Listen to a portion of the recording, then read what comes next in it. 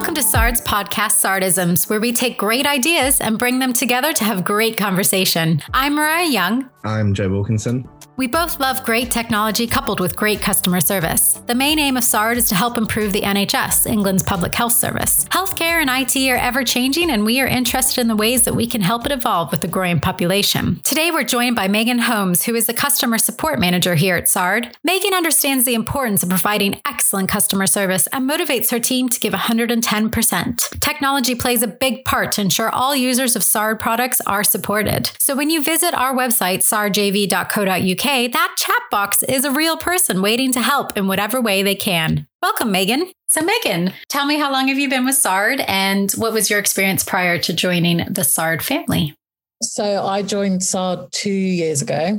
Before that, I worked with Samsung in their experience store in Norwich. So I sold some of the products, and then I also helped customers with software. So if they needed to know how to use the phone, how to use the software, how to use their TV, they wanted their TV to talk to their speaker, anything like that, I'd help them and we'd sit with them and kind of go through things. We offered free learning essentially. So kind of similar to what I do here, really. And then before that, I was at university and I did a drama degree. Oh, okay. As a lot of people from SARD did. And then, I was just a young pup before then. Did you want to go into drama? Like, was that your main aim? I assume customer support probably wasn't. No, customer support wasn't my main aim when I first went to university. I don't really know what I wanted to do. I really enjoyed the production side of things, stage management. I think I'd say I'd see myself as a problem solver.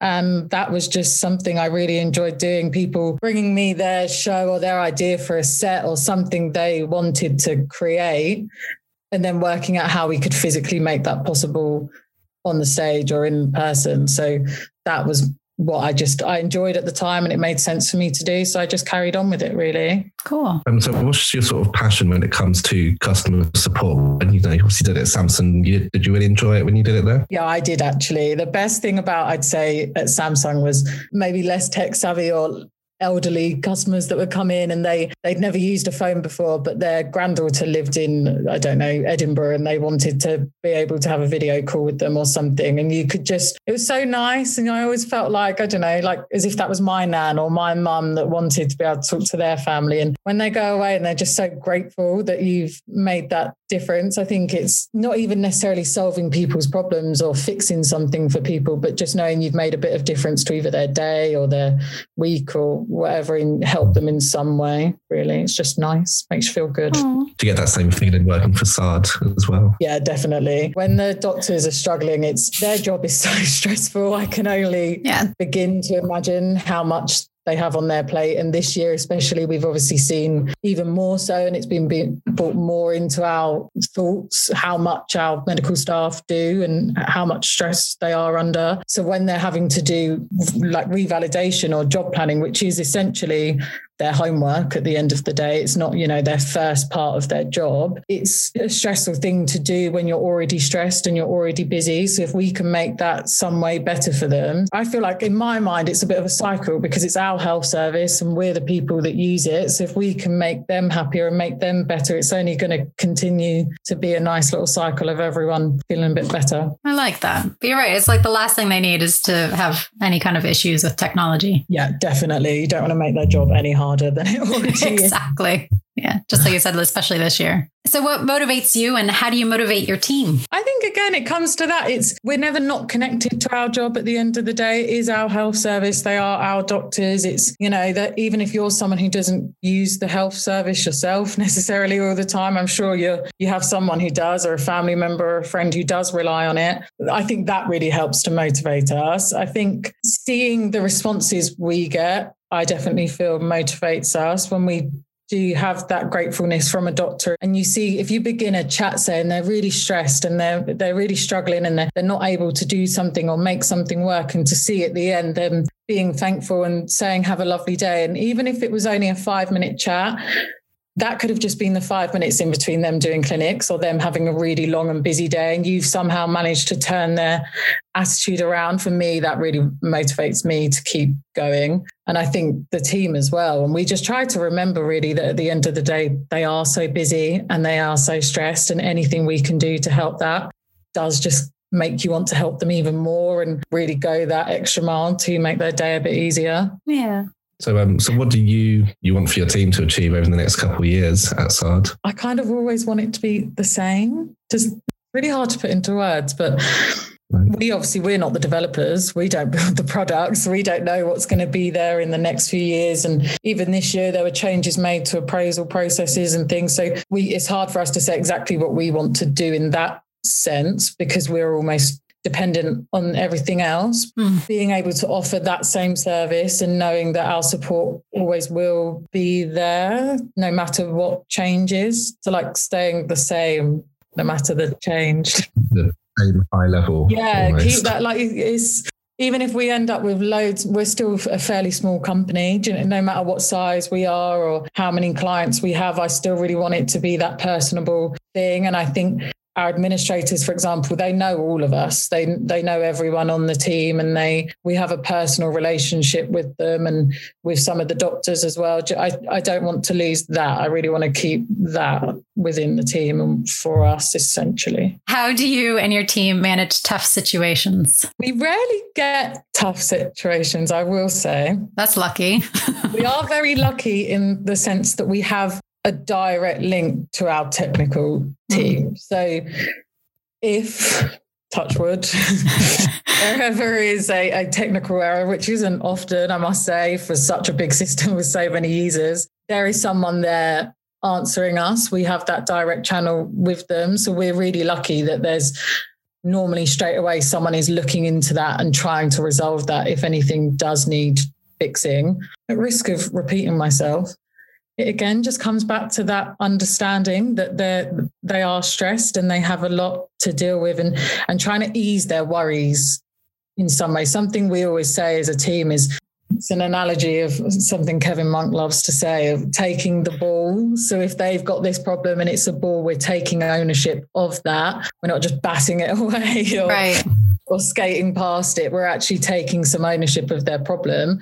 So even if it's something really tough or something we can't resolve, either because we literally can't, it's not our place to, or something we can assist with, or because it's a larger problem or it's dependent on other things. If it's something we can't resolve right there and then, we make it clear that we are there and we're listening and we're going to be with them each step of that way until this thing is resolved and the problem is no longer affecting them. Yeah. And it's just making sure that they know that and they're aware of that. And so often it is, like we say, they're so stressed. They think there's going to be this big thing that nobody's going to listen to, and they're on their own with this problem. So to make it clear that they aren't, and there is someone there that they can call or email or speak to on the live chat that they have that direct link with, and someone within the company is looking into something for them, that tends to ease the problem itself. Even if we haven't already solved the issue, that turns a big problem into a much smaller and easier to manage problem, because you've taken away all that stress and worry of it, and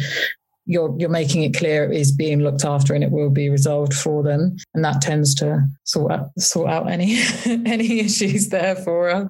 So since you started at SARD 2 years ago, how has the system and the technology changed since you started to go? So we actually had something we refer to as the UI upgrade. So we did a massive overhaul of not how the system worked, but how it looked, essentially. So it was all about the user interface. And that came into play in my second week. Oh, wow. I think, or third week of SARD. So it was actually quite funny, because when I joined and I was being trained, it was like, okay, so this is where this is, and this is where this report is. But don't get too comfortable. Don't worry about it. Next week, it won't be there and it will be somewhere else. So I actually think a really good thing about that is I saw everyone in the team getting used to a new interface at the same time all the users were. So it was like everybody was almost in the same boat. And it meant that I got a really good example when I first started of giving really clear instructions, because I was also the one receiving them and trying to find my way around things. And there can be a habit, not so much in this job, but in life, when people are used to things, you just give quick answers or quick, because you know what you're talking about. So you assume everyone else is too. And I think that meant that it was really quite interesting for the support team to not kind of rest on their laurels in any way, because you were you were also relearning it. So that was a massive change. We've also had a few new products. So we've had rostering. E-rostering is new since I started, and that has been a whole new game to learn, because it's separate to many of our other systems. It works slightly differently. So that's been really interesting to learn. Job planning, which everybody loves to take part in because it's very complex and very mathematical. That's changed a lot. That's improved massively. I actually really love job planning because I like solving problems, and it it is a massive problem solving thing, as Joe I'm sure understands. The system has changed in so many ways, but as I say, the great thing is we have that direct link. We build the changes. It comes from the users, from the end users. They suggest, oh, this would be really good, and actually if it looked like this, it'd be easier for us to use. We kind of check that out with a few more people, and everybody's like, oh yeah, that does sound good. That sounds like I could get used to that. It sounds a bit easier. And then we talk to the developers, they build it, and then it's live. And, it's direct feedback from the users. So it's always changing. The system is always being updated. It's always changing. We don't have versions. We don't, release things at specific times of the year. It is just as and when updates are needed and would be useful, we make them, we do what we can, and it's constantly evolving, which also, again, is good for us because we're having to constantly evolve with it, and our minds are always fresh on the system and we don't get too used to anything. And you're that one step ahead of the users so that you can answer their questions. That must be hard.